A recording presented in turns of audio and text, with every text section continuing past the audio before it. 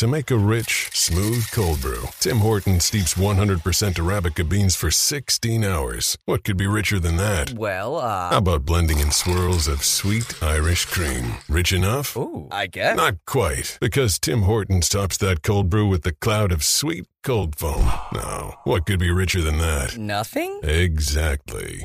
Irish cream cold brew with cold foam now at Tim Hortons. Or try cold foam on any of your Tim Hortons favorites. Modifications extra for a limited time at participating U.S. locations. Sometimes life can feel like a pressure cooker. From our work life to our personal lives and relationships, there's so much to balance. It's easy to feel weighed down when you're experiencing anxiety, stress, or sadness. But guess what? You're not alone. You may not know it now, but support is all around you. No matter where you are, all you need to do is ask. Let us help find you a community at churchescare.com. Churches are communities of care. Go to CHURCHEScare.com to explore the possibilities. The X Zone Radio Show is heard on radio broadcast affiliates worldwide, including AM 580 CFRA in Ottawa, Ontario, Canada. WPUL AM 1590 in Daytona Beach, Florida. KOHI AM 1610 in St. Helens, Oregon. KHRO AM 1150 in El Paso, Texas. And for more information on becoming a professional broadcast affiliate of the X Zone Radio Show, visit www.xzbn.net or call toll-free worldwide 1-800-610-7035.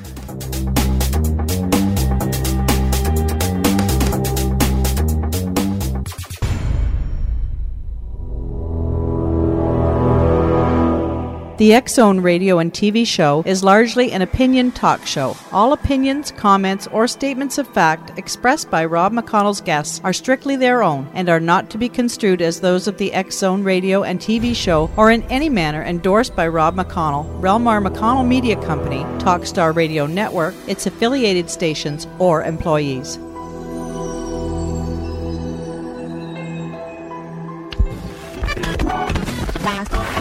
All Hit Radio.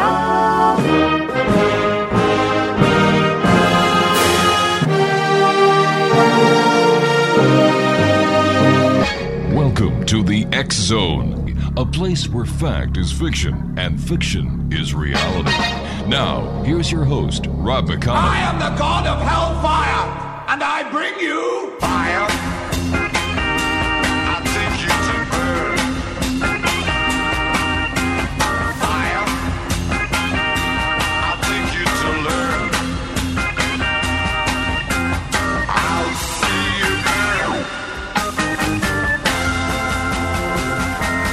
You fought hard and you saved and earned, but all of it's gone to burn. And you burn, you turn it right, you know you've really been so bad. Now you turn, burn your mind, you fall apart, you fall behind. Oh no, you're gonna burn. Fire. Welcome back to the X Zone, everyone. My name is Rob McConnell. We're coming to you from our studios in Hamilton, Ontario, Canada, on the Talkstar Radio Network, X Zone Broadcast Network, UK High Definition Radio, Euro High Definition Radio, Star Cable, and Ustream TV. Toll-free worldwide, 1-800-610-7035. That is toll-free. My email address is xzone@xzoneradiotv.com. On MSN Messenger, xzoneradiotv@hotmail.com. And our website, www.xzoneradiotv.com. One of the most compelling stories for the existence of extraterrestrial life, visitation, and alien abduction is the story my next guest has told to the X Zone Nation over the years, and is, in my opinion, one of the most credible stories that I have ever heard. Travis Walton is with us tonight here in the X Zone. We're going to be talking to Travis about the incidents that happened in November 1975 when a group of 6 tree trimmers were driving back from work in a truck in the Site Greve Apache National Forest in Arizona. The driver stopped the truck when he noticed a flying saucer was hovering about 15 feet above some nearby trees. Travis Walton, our guest this hour, approached the craft on foot, despite the objections of his workmates. He was then knocked to the ground by a blue and white light When the men in the truck saw this, they were terrified and sped off down the road, leaving him for dead. Now, once they had calmed down, they returned to the spot and could not find any sign of Travis or the flying saucer.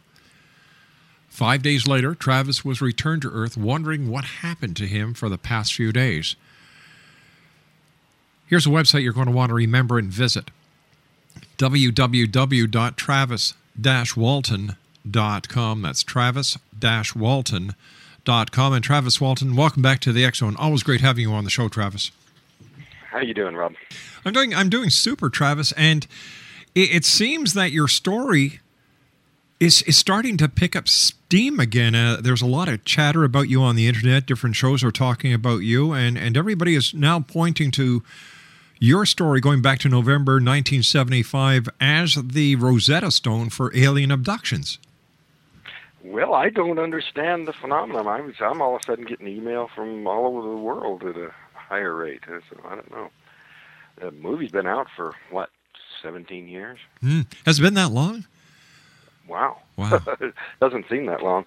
I talked to a couple here recently that said that they went in to rent the movie and they had to get on a waiting list. And they were amazed that after this much time the movie would be that popular. Travis, you and I have to take a 2-minute commercial break. Please stand by. Always great having you on the show, Travis. Travis Walton is our special guest, X-Zone Nation. www.travis-walton.com. That's www.travis-walton.com. And Travis and I will be back on the other side of this 2-minute commercial break as the X-Zone continues live and around the world from our studios in beautiful Hamilton, Ontario, Canada. Don't go away. Travis Walton is my guest. We're talking about Fire in the Sky. Once again, www.travis-walton.com. We'll be back. Don't go away, X-Zone Nation.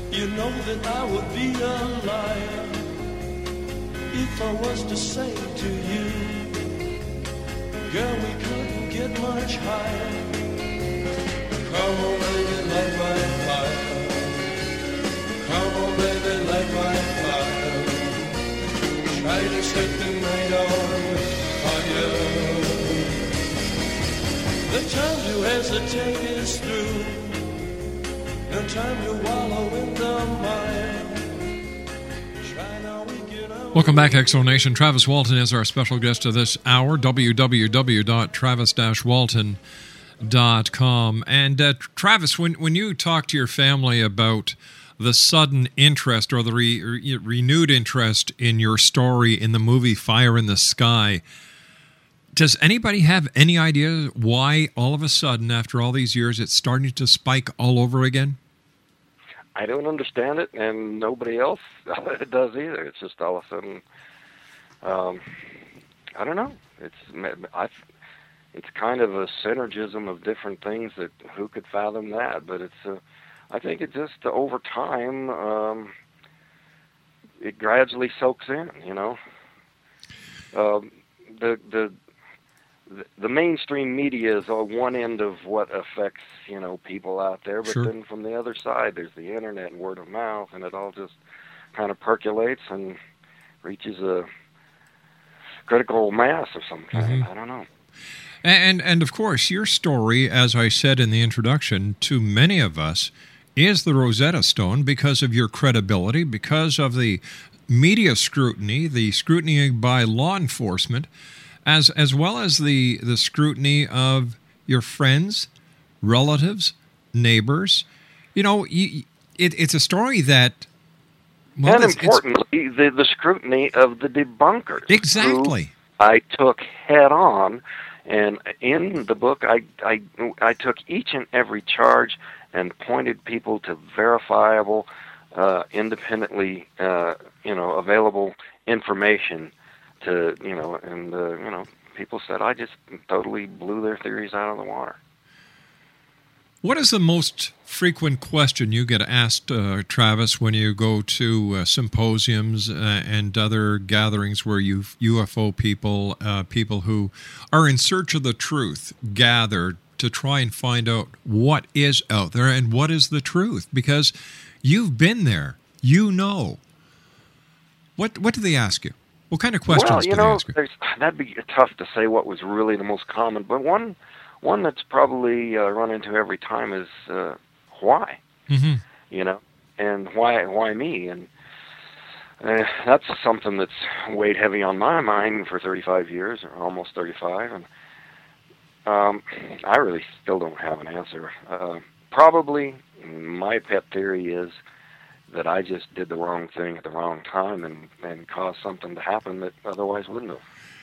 Many of us would say you did something right at the right time and came back to tell us all about it. Well, I certainly wanted to come back. That was my overriding thought throughout the experience.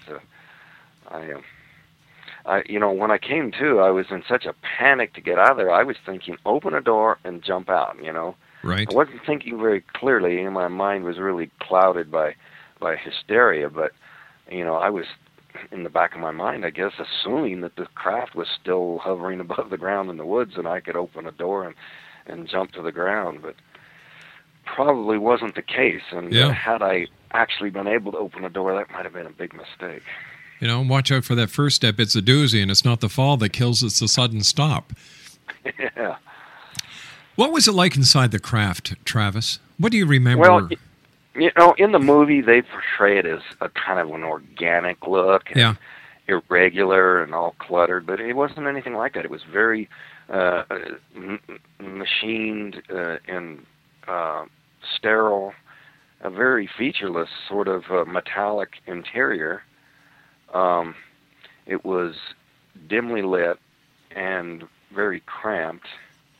It was a very claustrophobic feeling, probably mostly because I just couldn't seem to catch my breath. I couldn't get enough air. I don't know whether that was because of the atmosphere in there or some injury from being hit with the beam.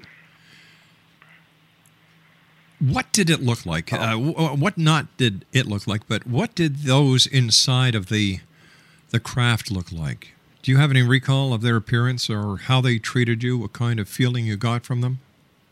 Well, the first thing I laid eyes on when I finally regained enough of my senses was these creatures. And, up to that point I'd been assuming that I'd been hurt, in approaching the craft, but then that I'd been taken by the crew to the emergency room. And so I thought I was in a hospital. Yeah. I could hear the sounds of movement around me, but when I finally could focus, I could see these weren't doctors, these were these creatures, and I just flipped out. To me, that was what dominated my nightmares for quite some time after the incident, was looking into the face of these creatures who just seemed to be looking right into me, and it was just very, very uncomfortable, to say the least. One of our listeners in Toronto, Ontario, would like to know, how was the movie, how was it as far as reality compared to the actual events? We talked about how they made the spacecraft like an organic substance, and you said it was metallic machined. How else did the movie deviate from the actual accounts? Well, this was a story that was large and involved a lot of time and a lot of people and covered a lot of... So they did simplify things. And, some of those kinds of changes are understandable. I had two brothers, Don and Dwayne, that were combined into one character named Dan. Several investigators and lawmen were combined into one character played by James Garner, and another character played by Noble Willingham. Right. But, they shortened things up in terms of time and distance, and actually they even reduced the number of crew. There was 7 of us out there, and they had a 6-man crew in the movie. So, they made minor changes like that aren't really critical to an understanding of the story, but other things they did, like, for instance, at the end of the movie, you'll see a credit that says Geiger Counter Man, and there's no such scene in the movie because they cut it out, because this is something that actually happened at the site where a guy came along and found high radiation readings, but they couldn't fit that in and keep and maintain the illusion for the audience that maybe this crew had murdered me and made up a story to cover up for what they'd done. That he was taken by a UFO. That's why he's not here anymore. See. So and then in the movie they introduced this idea that there was a tabloid about aliens in the True Truck, and that simply didn't happen. I didn't even know what a tabloid was. I don't know if they sold them in this town in those days, but there was probably the greatest amount of fictionalization was the part aboard the craft, but there's one scene in there that actually served the purpose of communicating what I went through better than showing what actually happened, and that was that feeling of suffocation that added so much to my feeling of panic. I mean, nothing will make you feel panic more than having your air cut off. And, having that feeling right when I saw him is what just set me off and made me lose control to such a high degree. But in the movie, they had the actor shown with this membrane over his face where he's struggling to breathe. And I think that communicates to the audience much more directly what I felt, rather than showing an actor standing there breathing hard, looking panicked. You really wouldn't understand the lack of oxygen thing doing it that way. Travis, did you see other humans in the craft? Well, I was taken out of that craft by some people that I took to be human, but because of the way they treated me and the way they reacted, I came to have doubts were these really, people, that maybe there are beings out there that look indistinguishable from us. They were human-looking. Now, in the movie, they had, partially decomposed humans in there, and that didn't happen at all. So, the only humans I saw were definitely in control of their own actions. However, I don't know whether they were cooperating with these creatures or subservient to them, or maybe even staging some kind of intervention. I don't know. Has anyone ever proposed to you that the entire event may have actually been conducted by humans posing as extraterrestrials? Actually, it occurred to me because of certain things that came to light. The fact that I learned later that there was a man from military intelligence on the next ridge who witnessed the whole thing. He came forward, and Paramount had him polygraphed, and he passed the part about being from military intelligence, right, seeing the craft and the beam and everything. But when he was asked about being in league with people who were out to discredit the incident, he flunked the test. So I really, wondered about, was this possibly some kind of great big government mind control experiment? So I went online and I Googled mind control, and man, I'll tell you, the covert agencies of various governments on Earth have been up to a lot of mischief. They sure have. They sure have at the public's expense in more ways than one. We fund it, and then they use the citizens who have funded their project as guinea pigs.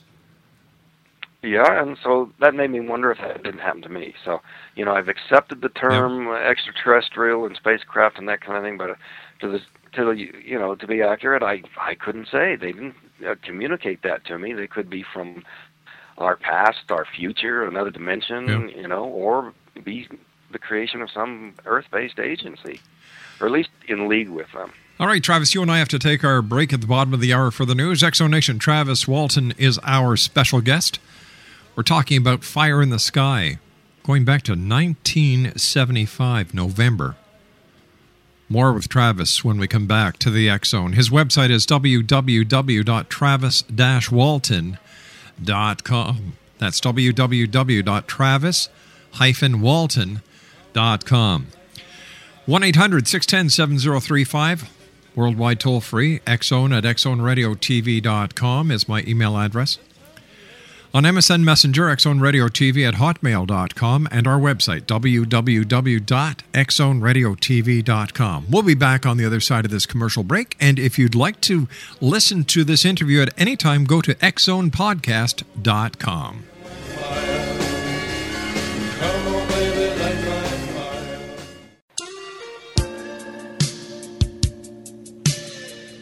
You're listening to the X-Zone Radio Show, live and around the world on the Talkstar Radio Network, X-Zone Broadcast Network, UK High Definition Radio, Euro High Definition Radio, and Star Cable. Our toll-free telephone number worldwide is 1-800-610-7035. Our email address, xzone at xzoneradiotv.com. On MSN Messenger, xzoneradiotv at hotmail.com, and our website, www.xzoneradiotv.com.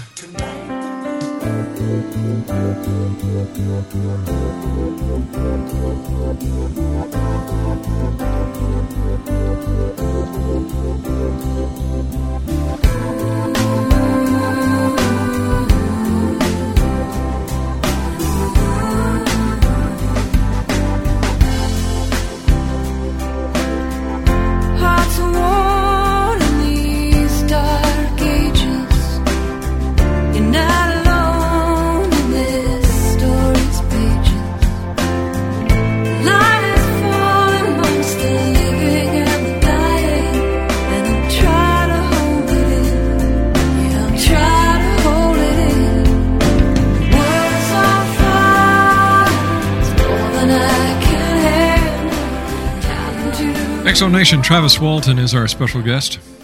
Going back to November of 1975, a group of 6 tree trimmers were driving home from work in a truck in Arizona. The driver stopped the truck when he noticed a flying saucer was hovering about 15 feet above some nearby trees.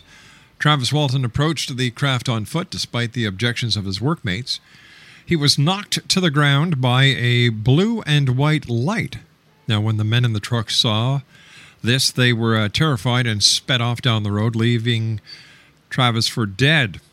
Once they had calmed themselves down, they returned to the spot and couldn't find any sign of Travis or the flying saucer.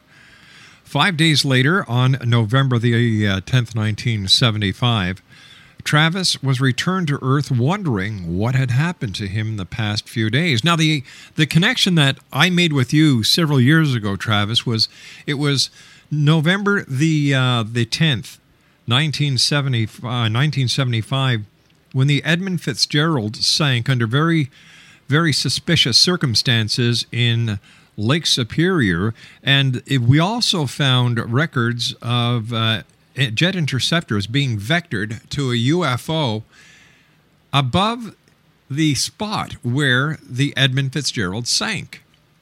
Wow. Yeah. And you and I discussed this years ago. I forgot about the jets. Yeah. So you know, I find this is why your story to me is one of the top 3 most credible out there. Because there's the testimony of the other people that were in the truck with you. There was the testimony of the person who was with military intelligence. There was all the scrutiny that you went under. There's the radar vectoring of the United States Air Force jets that were sent from Sethridge Air Force Base to intercept or to investigate a UFO in the skies over Lake Superior, right where the Edmund Fitzgerald went down. There were no bodies ever recovered from the Edmund Fitzgerald. So there's a lot of facts when you put into the whole picture about your story that you have to say, my God, this can't be made up. There's too much evidence. And you know, your story is remarkable that they never recovered a body, because the distress signal, they had people on site so quickly. That's right. And the lake really wasn't all that deep, and yet to never ever recover a single body is out of 29 people. Yeah. And by the way, that night I was making a call to my brother-in-law Grant, and that was the name of one of the 29 that went down, Grant Walton. A lot of coincidences in this story, my friend. Now, yeah, it is. You've got a new book out, don't you? Yeah, I've revised and updated it and finally got it out there. I've been getting requests almost daily for a long time, from people wanting to find it, and all they can find is the used copies online going for hundreds of dollars. So I finally got it done, and have just updated it with information about where I'm at, and even some more recent documentation. I recently passed my 5th and 6th positive polygraph tests in regard to this incident, which brings the total to 16 positive polygraph tests relative to the incident. But I was interested in getting the most rigid, stringent test I could get. So I went to New Mexico because results are admissible in court there. Right. And the most highly recommended examiner does work for the New Mexico State Prison, Albuquerque Police Department, and even the United States Marshal's Office. And he was employing a new state-of-the-art equipment with a 5-trace machine with a digital computer scoring that parallels the examiner's scoring. So it was the best available, and I passed that at the highest level. So I document that in the book, and some other interesting developments. I've got a question here from another listener who's listening to us on Ustream TV. His name is Rob, and he would like to know if you have had any contact, whether in dream or through thought process, or even in maybe physical contact with the abductors from that night. That would have been my biggest nightmare for a long time. Additional contact, but I get that question quite often. My answer is always, if it did happen, I wouldn't tell anybody. But as far as in thought process or something like that, I did start having some dreams that were different than the original nightmares, which of course were mainly those creatures. The dreams were more these blue uniforms. But I was talking with Colin Andrews here a while back, and he brought something to suggested something that I hadn't thought of. He says, when people are under anesthesia or unconscious, very often they will record and sense events around them, even though they're not actually conscious. That's right. And so maybe there was some kind of bits of information picked up in that manner.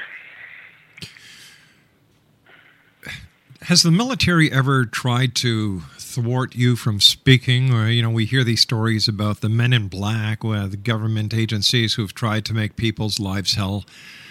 Has this ever happened to you? I think there was a sort of a shot at that.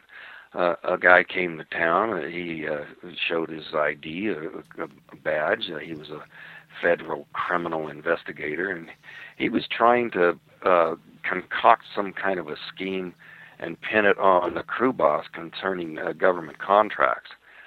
And he wrote up a confession and tried to get Mike to sign. He says, I ain't signing that. That's not even true. And so the guy left town quite angry, but unsuccessful. And but I think the message was, shut up or else we can make life difficult for you.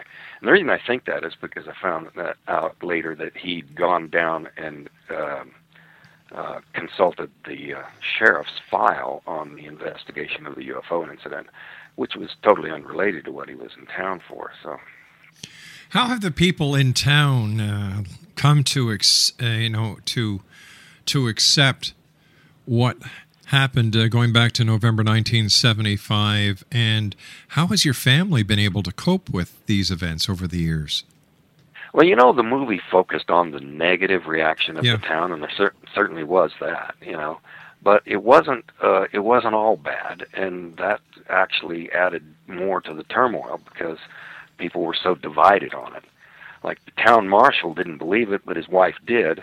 However, his brother, who was a former sheriff and also a county deputy, did believe it, but his wife didn't. So just among those four, you had a division that was, split down the middle of the marriage. So, throughout town, there was a lot of controversy. But a lot of that had to do with disinformation that was being put out there, theories that I'd had a transitory psychosis or a drug hallucination and all these kinds of things. And all that was disproved later, and so that information is gradually filtered out to them.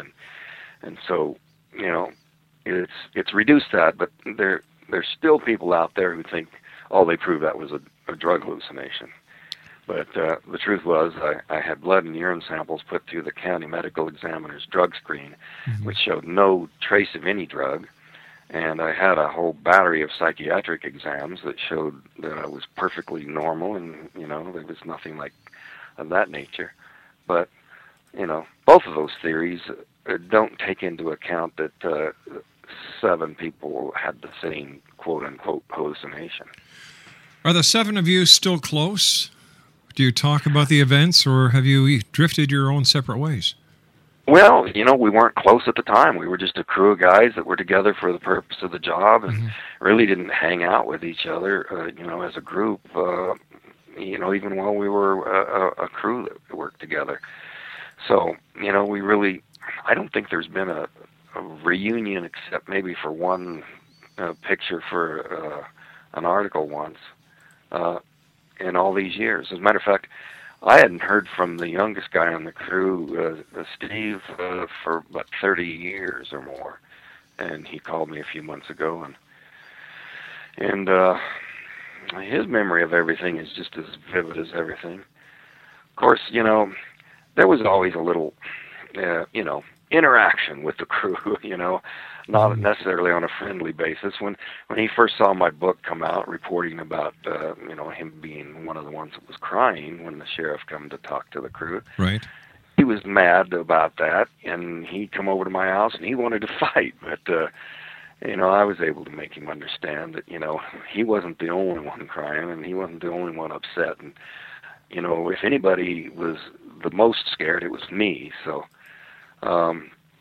I was, again, trying to straighten things out with this last contact with him over the issue of the crew running off and leaving me. I've heard comments from, I still get them occasionally where people say, yeah, a real bunch of heroes there, but, I do not find fault with those guys for doing that, and I do commend them for having the courage to come back and try to rescue me that night.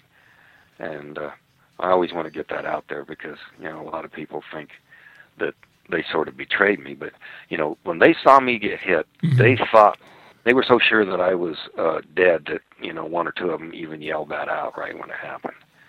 And so they figured they were next. They didn't have any weapons. And what good would it do to greater endanger themselves when I'm already dead? So it was understandable that if they thought they were next, they would take off. Travis, what was your last conscious memory? I recall waking up face down. Cold air brought me awake. I was kind of at the edge of the road, a pavement, and there was a light above me. I looked up in time to see this craft take off. And then I looked around and recognized the town down below and ran down and called my family. What would you say, Travis, to someone who may be listening somewhere on this great planet of ours who has had an experience? They've been taken aboard a craft and returned, and they don't know what to do. What would you... Well, that's a question I get a lot, and I don't think I'm very helpful on that score because everybody has to really weigh the two factors. How would this affect me to know for sure whether something happened, undergo hypnosis or whatever. And then, having established that, how would it affect my life in my present situation to have other people know about what happened? And whether they want to come forward or not is really a personal choice. And for myself, I wouldn't recommend it, but, like I say, it's, like I was saying, if it happened again, I wouldn't come forward because of the negative that it's brought to my life. How did the events going back to 1975 affect your family? Well, disbelievers, haven't really confronted me directly. I'm not the kind of person who'd put up with that. Yeah. But the little things, the undercurrent, the subtext, the things that you really don't have any control over, that can be very frustrating. But I have come gradually to a situation where I just care a whole lot less what those kind of people think, because when I say those kind of people, it's the kind of person who passes judgment without having examined the evidence. In the book, I quote Emerson, condemnation without investigation is the height of ignorance. And so, all I really insisted on is that if people are going to decide whether they, believe this really happened or not, take a look at the facts first, and then decide, and then it's up to you. Sure. I don't claim to have absolute proof. What happened, happened. Travis, we have to take our final break for this hour, but when we come back, I'd like you to answer this question. Do you consider yourself to be a ufologist? Do you follow UFOs? Do you pay interest into the phenomenon? And if not, why not? We'll be back on the other side of this commercial break with Travis Walton from Fire in the Sky, X-Zone Nation. He's got his new book out. It's available by going to his website at www.traviswalton.com. That's www.travis-walton.com. I'm sorry, www.travis-walton.com. We'll be back on the other side of this commercial break. More with Travis Walton as the X-Zone continues from our studios in Hamilton, Ontario, Canada on the Talkstar Radio Network, X-Zone Broadcast Network, UK High Definition Radio, Euro High Definition Radio, and Star Cable. Dark ages, you're not alone in this story's pages. Light is falling amongst the living and the dying, and don't try to hold it in. You don't try to hold it in.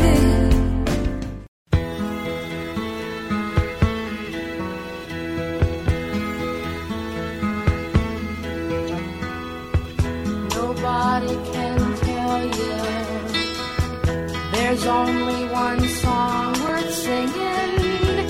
They may try and sell you, 'cause it hangs them up to see someone like you. But you've gotta make your own kind of music, sing your own special song, make your own kind of music, even if nobody else sings along. You're gonna be nowhere. Travis Walton is our special guest this hour, X-Zone Nation. Now, if you'd like to get a copy of the new Fire in the Sky, you can only get it through Travis's website at www.travis-walton.com. His email address is there. Send Travis an email directly, and he'll tell you exactly how to proceed and get a copy of his book. Travis, before we went to the commercial break, I asked you if you're active in UFO research, alien abduction, and if not, why? Well, I haven't been in it, and it's been a coping strategy.